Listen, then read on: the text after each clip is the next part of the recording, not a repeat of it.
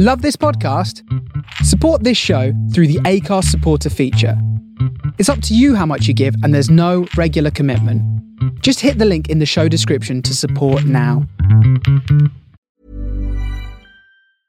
Mother's Day is around the corner. Find the perfect gift for the mom in your life with a stunning piece of jewelry from Blue Nile. From timeless pearls to dazzling gemstones, Blue Nile has something she'll adore. Need it fast? Most items can ship overnight. Plus, enjoy guaranteed free shipping and returns. Don't miss our special Mother's Day deals. Save big on the season's most beautiful trends. For a limited time, get up to 50% off by going to BlueNile.com. That's BlueNile.com. Hey, it's Danny Pellegrino from Everything Iconic. Ready to upgrade your style game without blowing your budget? Check out Quince. They've got all the good stuff, shirts and polos, activewear, and fine leather goods, all at 50 to 80% less than other high-end brands. And the best part? They're all about safe, ethical, and responsible manufacturing. Get that luxury vibe without the luxury price tag. Hit up quince.com/upgrade for free shipping and 365-day returns on your next order. That's quince.com/upgrade.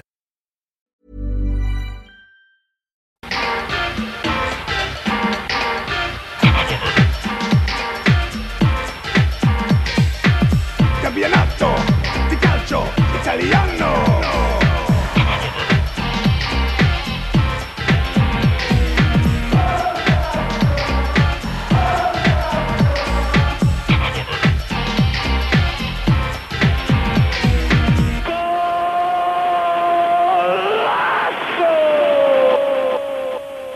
Hello, everybody, and welcome back to, another fourth Italian football podcast. I am Connor Clancy, your usual host, back again.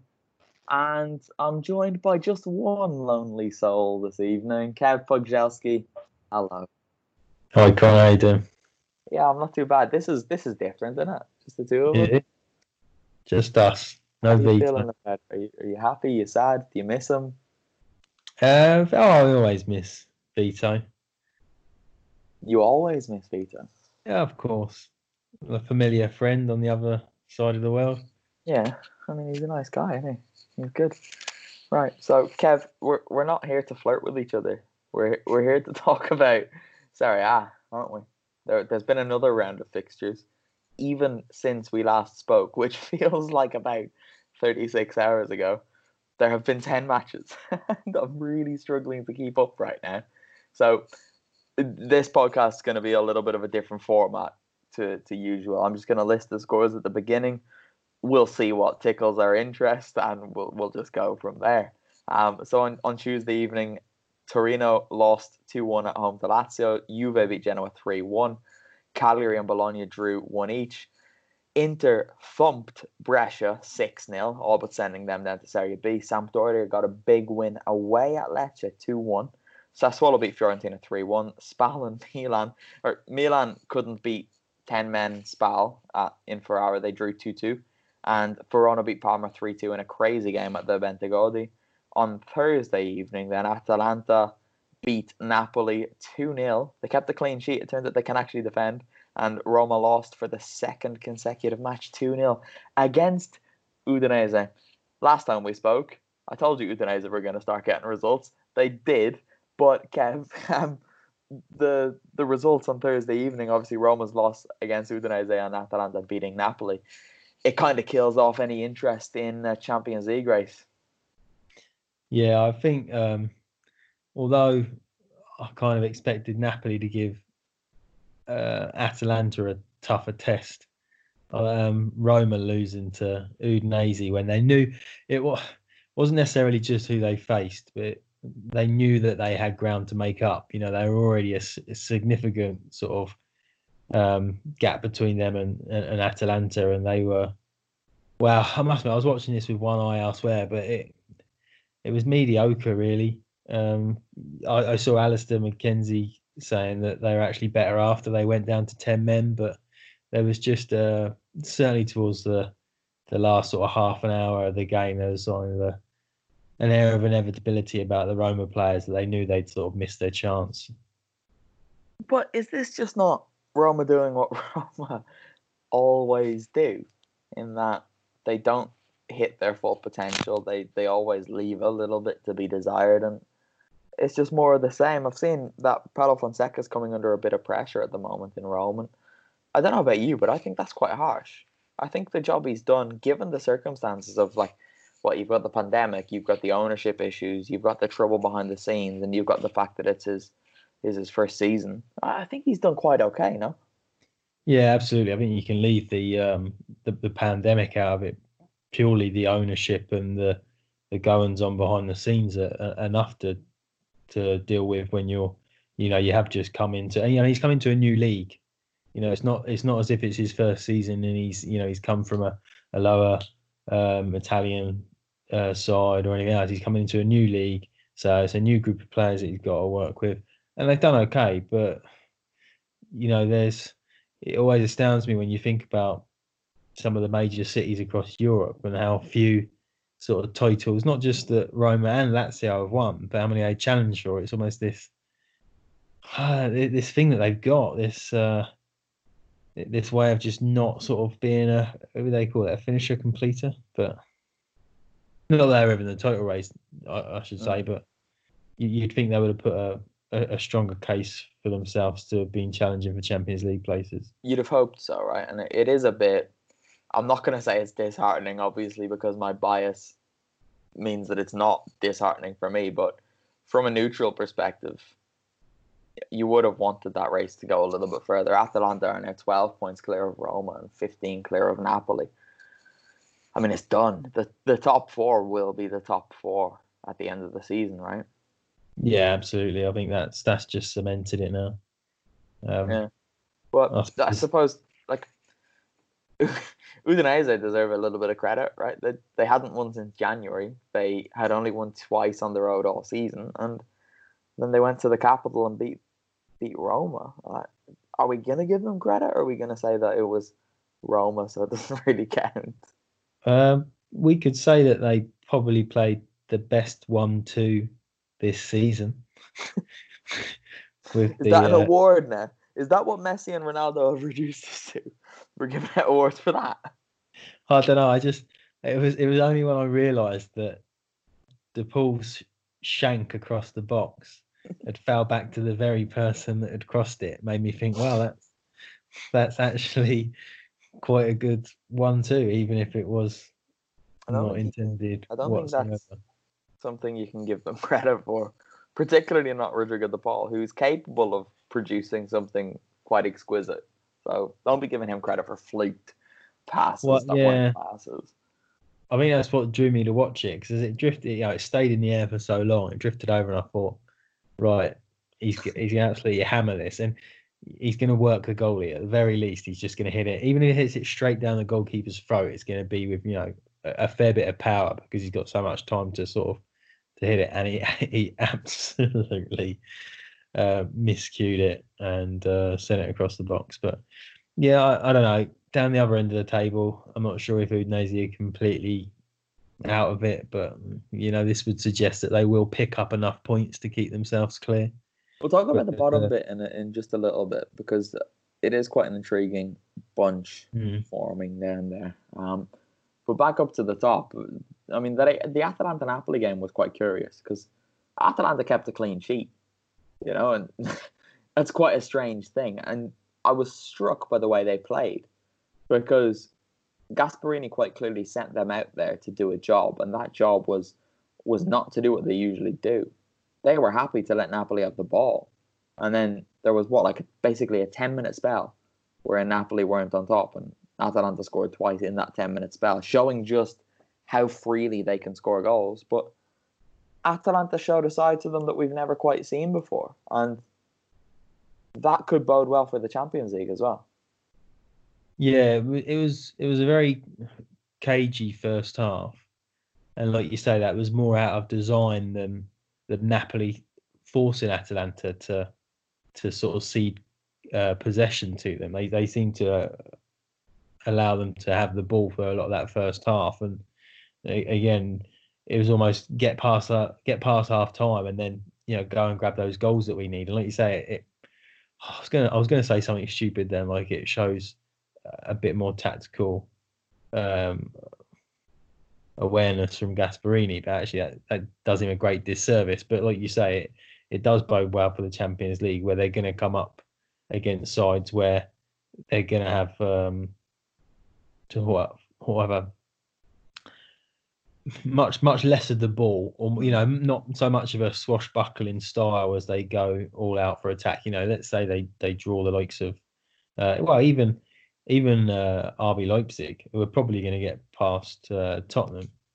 If Atalanta went at them full power, you've seen the way that Leipzig can pick teams off, and then you've got some of the big hitters in there, like City will probably get past Madrid, and it could bode well for the Champions League. I don't want to think about Atalanta having to play City again after what happened at the Etihad, to be honest with you, because I know the result at San Siro went differently, but the Etihad one is the one that really sticks.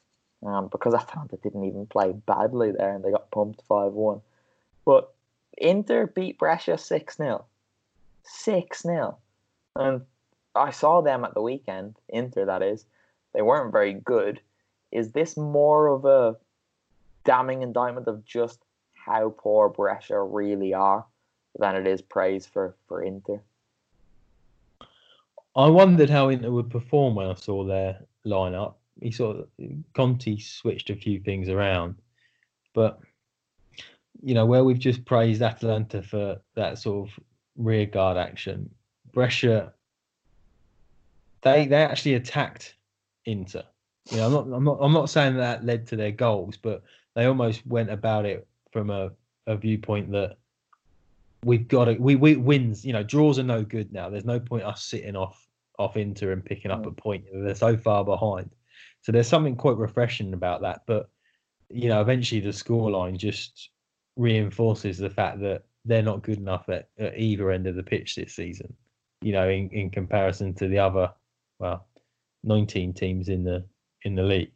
They are by far the worst team, right? I know Spal technically came into this round as bottom, but Brescia are a far worse side than Spal are. Yeah, they are. I don't know.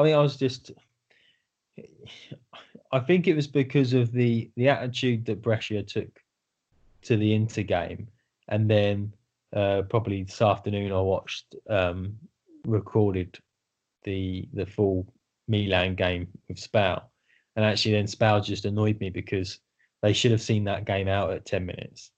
There was so many times when I thought, why are you clearing that ball? It would drop to one of the fullbacks and they were just clearing it into sort of aimless positions where the Milan players would pick it up and then just, start again probing at trying to get the goals back. And, and this was at 2-0 up. And, it was well into, was it 10 minutes? I think they score on 82. I think Milan got their first goal. So maybe I'm just still... 79, I think it was. Yeah. So maybe I'm just still a little bit annoyed that Spal couldn't hold on. And just it was a bit like diving in for the own goal that they got, or the fact that when Leao got the ball before he sort of stroked it home, it was Leao's composure that he sort of stroked the ball home after a Spal defender had just run straight at him and slid in, expected. God, there was I was going to go even before that as well. Milan's 2 goals came from Spal mistakes. Milan didn't actually create anything in that game. The ball from, I think it was Laxalt for the first goal, just bounced off Nenad Tomovic, who seemed surprised the ball arrived at him. I was thinking, you're defending with your backs against the wall. I couldn't believe how bad his reaction was. And then, as you say, when it fell for Leao, someone else just flew in. Thinking, they lost their heads. As soon as that Leao goal went in, though, you knew Spal weren't getting out there with 3 points because their heads were just gone. I did the report, so I was watching it live. You probably knew the score when you were watching it back, did you?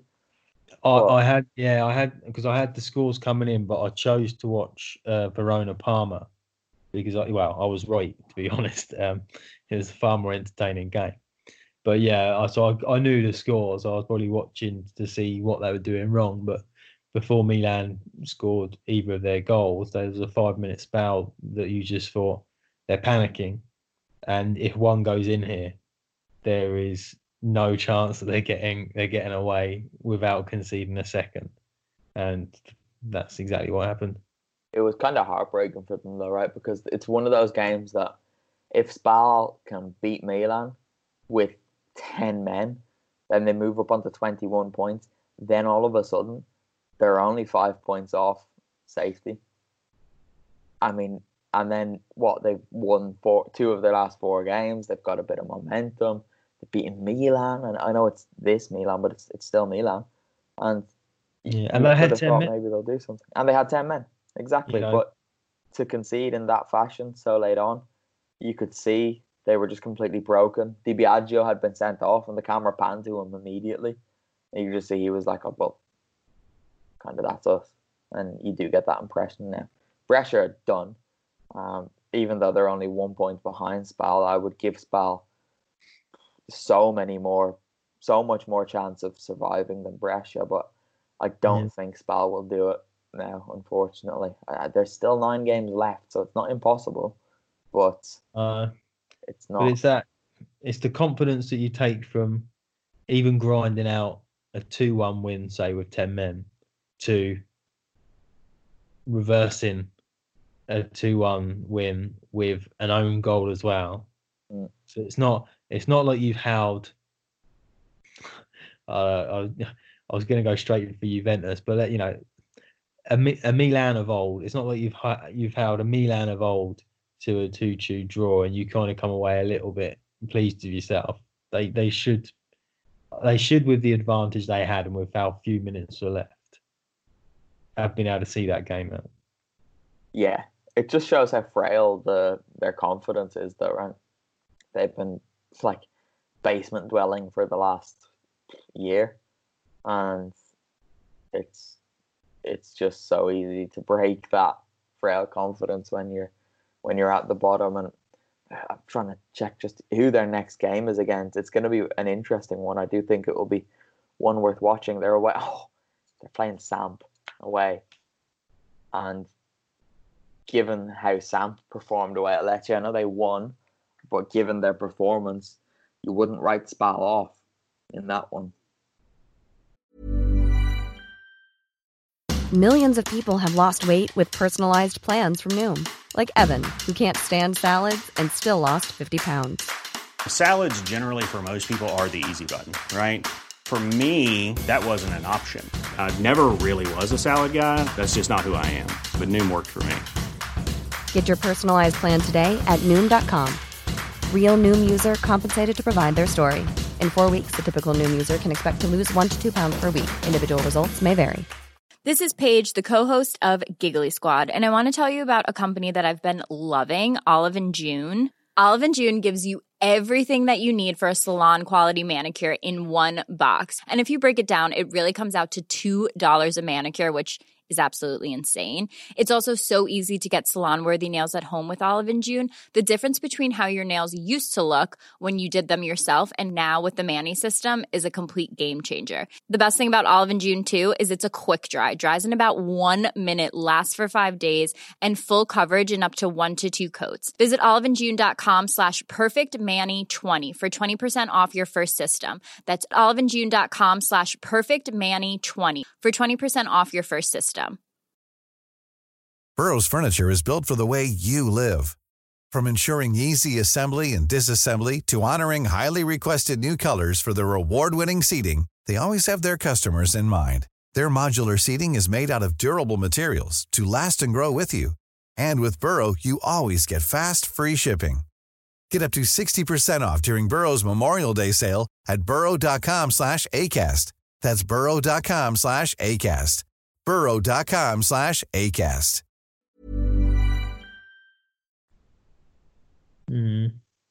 Or would you? It sounds like you might.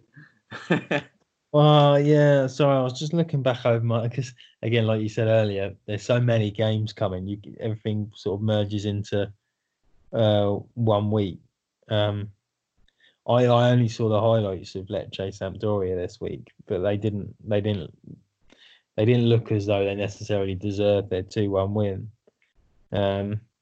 Spal, from vague memory now, with everything merging together, I think there's been a couple of performances where you you felt a little bit bad for them for not getting a little bit more, and those weren't performances where they lost points through mistakes. It was just, pure bad luck or being overpowered. So I don't know, maybe we'll have to see, but whatever happens, I think Spal and Brescia are done. I do agree, but I'm trying to put a case forward for Spal. I think they've got a chance.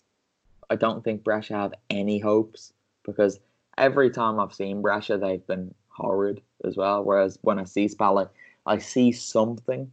There genuinely is something there. I've only watched them on the television since Di Biagio took over, granted. I've not seen them in the flesh yet. Maybe I will soon. But I don't know. I will be watching Lecce on Saturday, though, Kev, because I'm off to Reggio Emilia for Sassuolo Lecce. And Lecce are very much in that fight. So they're another team who I've seen. How many times have I seen them this season? Twice. And both times they were terrible. But when I watch them on TV, they don't seem that bad. So I'll be keeping a keen eye on how they get on. Excuse me, I'm tired. Just trying to hold back a yawn there, but there you go. So, I don't know. Fiorentina Sassuolo, that was a bit of a surprise, wasn't it? I don't know about that, because I jotted down. I think I probably had this game on the main screen because I had to watch Parma Verona on another, and I felt quite pleased because they've shown signs recently that they again are one of these teams that haven't really got what they deserve. I think when we came back after lockdown, they got smashed, or whatever we call it, but 4-1. I think Atalanta beat them, and then they had a couple of games where they probably should have won. Yeah, they drew 3-3 with Verona, where they played really well, and 3-3 with someone else. Inter. Yeah, so I maybe my view of it was sort of coloured a little by the fact that I thought those previous two games they'd actually done enough to come away with 3 points. So I was quite pleased that they got past Fiorentina, but they were just really efficient when they broke on them. They were just away, and it was arguably more about Fiorentina's failings than Sassuolo, although they obviously took their goals well. Lazio beat Torino 2-1, came from behind, second best team coming from behind in Italy this season after Atalanta, and it's no real surprise. Ciro Immobile scored again, and what might be a surprise is Marco Parolo got the eventual winner with 18 left, and Sassuolo needed that, or not Sassuolo, Lazio needed that, right? After the disappointment of the Atalanta game, they obviously bounced back with the win against Fiorentina, and now they've gone and followed that up with another win against Torino. And this is what they have to keep doing, right? Just grinding out these wins. They've got Milan at home next, and it's going to be an interesting one. Yeah, I think I'll say first, I think they have enough for Milan, but when I sat down to watch these games on Tuesday, it was the right way around, because Lazio had lost against Atalanta. They were going ahead of Juventus. I think if Juventus had gotten that result against Genoa before them, I don't know, that might have knocked the stuffing out of them a bit. But instead, they knew they had to sort of keep pace with them. They were very unfortunate, let's face it, to go behind, because the penalties, the ball struck Immobile's arm more than he sort of put his arm out to stop it. I know he's charging the ball down, but I think if his arms aren't there, it's hitting him in the sort of the midriff, the sort of abdomen area, and probably just dropping dead. But he took his goal well, and then Parolo, you could see the look on Sirigu's face when the deflection kind of just took it past him. Yeah. But the pressure was growing by that point. It was one of those where you saw a goal coming, because they, Torino were spent at that point. You mentioned Juve obviously beat Genoa again, not impressing. It was really because of 3 wonder goals. They were set off on their way by Paulo Dybala, his latest example of why Juve were stupid to ever try to sell him last summer. 3 games in a row now, he's produced moments of magic. And is it fair to say that without him, they wouldn't be top of Serie A? Yeah, probably. He's been their standout performer.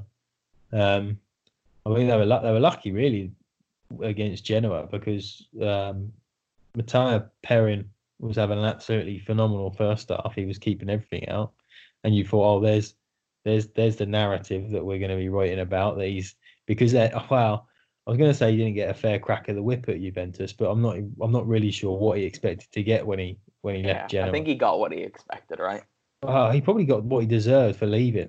I'm not saying he was wrong to leave Genoa necessarily, but maybe wrong to go to Juventus where they already had Szczesny and then they brought in Buffon, whether he knew Buffon was coming, so I believe he arrived afterwards. But there were probably better career moves out there for him.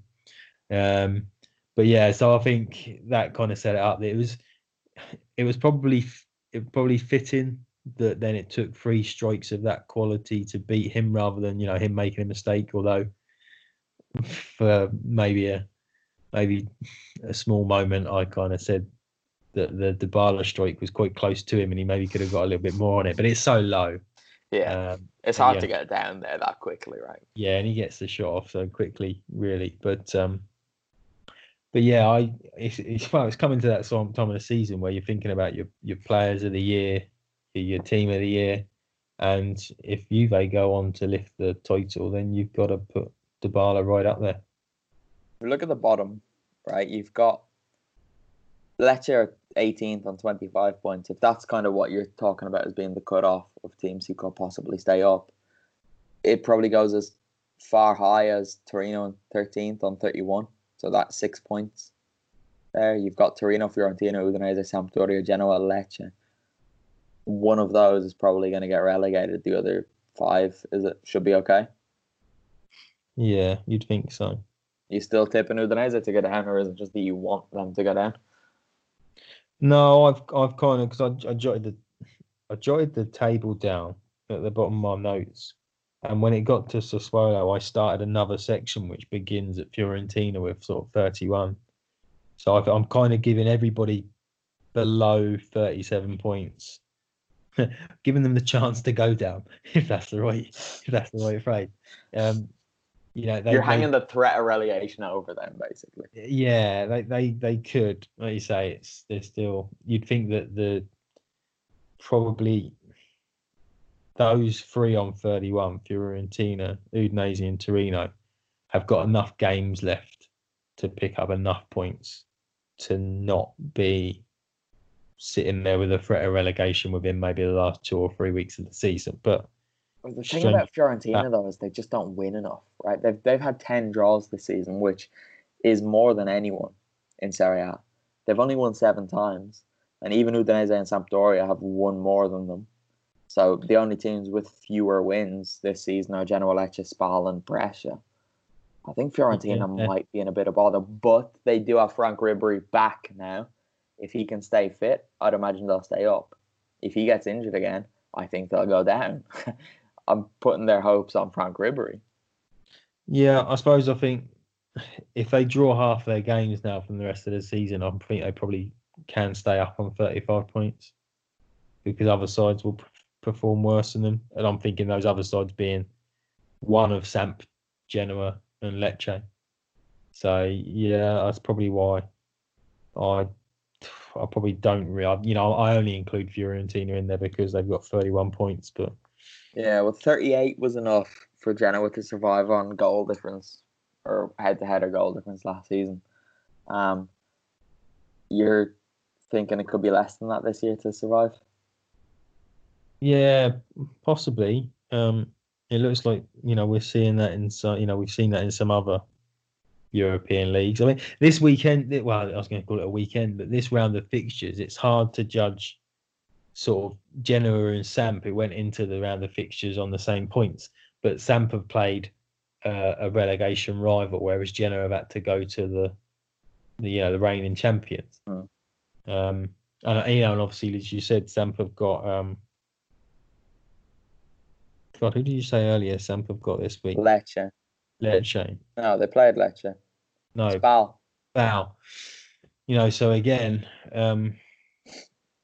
If they draw that, I don't know. I suppose Samp would be really happy with 4 points off of their relegation rivals. Would they? Well, yeah, maybe. Well, no.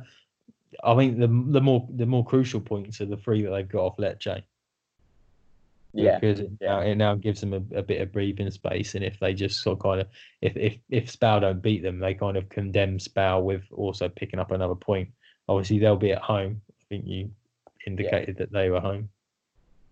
So it's if you look at the other European leagues, we started this saying that the Champions League places were sort of done, and they are. It's one of the few leagues, we've got a few leagues still going, that have got, it's still very, very tight at the top, the European places, and at the bottom. There's a lot to be positive about from that respect. It is only sorry, I don't know if you looked at me there. I was trying to kill a mosquito and you looked confused. No. Yeah, other than the Champions League places, everything's still to play for. The title's still on the line. The Europa League places are still on the line, and survival's very much still on the line. So it's not the worst league to be following for what's left of the season. And I can tell you one thing is for sure: once more and more things become more and more apparent what's going to happen, we'll be doing fewer podcasts, and we won't be doing one every 3 days. But I'm trying to think. I'm trying to find the fixtures again, because it showed how tired we both are. That we just spoke about Samp Lecce. You asked me who are Samp playing next, and I said Lecce. Next round of fixtures is actually quite interesting, though. You've got the Derby della Mole between Juve and Torino, Sassuolo Lecce, #FIF at the games, and Lazio Milan. They're all, my computer is saying tomorrow, but obviously that's because we're way into the early hours of Friday morning, right? So they're on Saturday. Then we've got Inter Bologna, Sampdoria Spal, Cagliari Atalanta, Brescia Verona. Oh, interesting one. Udinese Genoa, Parma Fiorentina, and Napoli Roma on Sunday. So the next round of fixtures is played over just 2 days, which means we'll be doing this even sooner than we would like to be, and then we should be, because these rounds of fixtures are supposed to be played over 3 days each. So, Kev, unless you've anything else to add, we'll put a bullet in this now, and we'll reconvene on Sunday evening with our Australian friend. 48 hours, Connor. No. Today's Thursday night. 48 hours will be Saturday night. Okay. 72 hours. 72 hours, sorry. You're not a mathematician. Oh, actually, you know what I was thinking? That makes it sound a bit better, or feel a bit better. What? Not that I don't love seeing your face, but I'm not going to be sat here again in 48 hours. No, mate, it's grim, to be honest with you. Too many things happen. It's impossible to just know what you're talking about as well at times, because you think you're talking about one game and then you get confused with another one. But looking at your beard there now, I saw a certain person do something quite important in a different country's football title race this evening, and I saw his beard, and I thought, that beard looks familiar. And then you popped up on my screen tonight, and I thought, oh, Kev looks like the Real Madrid captain, Sergio Ramos. You've both got that, like, there's a little bit of, oh my God, I don't know the word. It's a little bit wild. This hasn't been trimmed. What was it? Somebody told me I could get oil. Is there such a thing as beard oil? There is, yeah. Yeah, no, this has just been completely left. Yeah. Although a couple of weeks ago, I saw that very person with a little. They have sort of like a little ponytail, if that's called a ponytail, in there. I'm not like all surprised by that. But yeah, not like the Fiorentina goalkeeper. Who's that? Barta Drangowski. I was about to say another fellow Pole that I was getting the pronunciation wrong. No, because his first name is Bartlomesh or something difficult to pronounce. Oh. I perfected this before the break. Yeah, Dragowski. Drangowski, apparently, Kev. Okay, yeah. I've had this checked. Okay. Well, I can't comment. I was getting my name wrong for years, but yeah. remember the time you corrected me on the pronunciation of your name, and I was like, "Hang on, you've told me before." Yeah, it was only because a concierge kept on bothering me every time I checked in at this same hotel all the time. And he corrected you on your name. He was a fully fledged Pole working in the UK, and he corrected me. Actually, I also had a blood donation nurse correct me as well, so it wasn't just one person. I've clearly been getting it wrong for many, many years. I'm not surprised. Kev, can you just like move up a little bit more? I have got a shirt on. There you go. That'll do. Just stay there like that for a moment. Stick your tongue out like. There we go. Thank you very much. That'll be going on Twitter. Right, Kev, say goodbye. Goodbye. We'll be back on Sunday night or Monday morning, whenever. See you soon. Bye-bye. Magica Magica tu. Allo stadio Mazza è una cosa pazza, una festa universale. E la curva ovest già compatta gode nelle varie pugni al sole. Chi non salta non ha fede, lo mandiamo a quel paese. Salta, salta Ferrarese, dai. Spa, spa, spa, magica spa, magica tu. Spa, spa, spa, magica tu, sempre di più. Ed il prato verde magico s'accende e il pallone vola in campo. La battaglia è dura ma non c'è paura, vecchie stesse un'avventura. Bianco azzurro si respira, bianco azzurro gol evviva, bianco azzurro ma spa, spa, spa, magica spa, magica tu. Spa, spa, spa, magica tu, sempre di più. Spa, spa, spa, magica spa, magica tu. Spa, spa, spa, magica tu, sempre di più.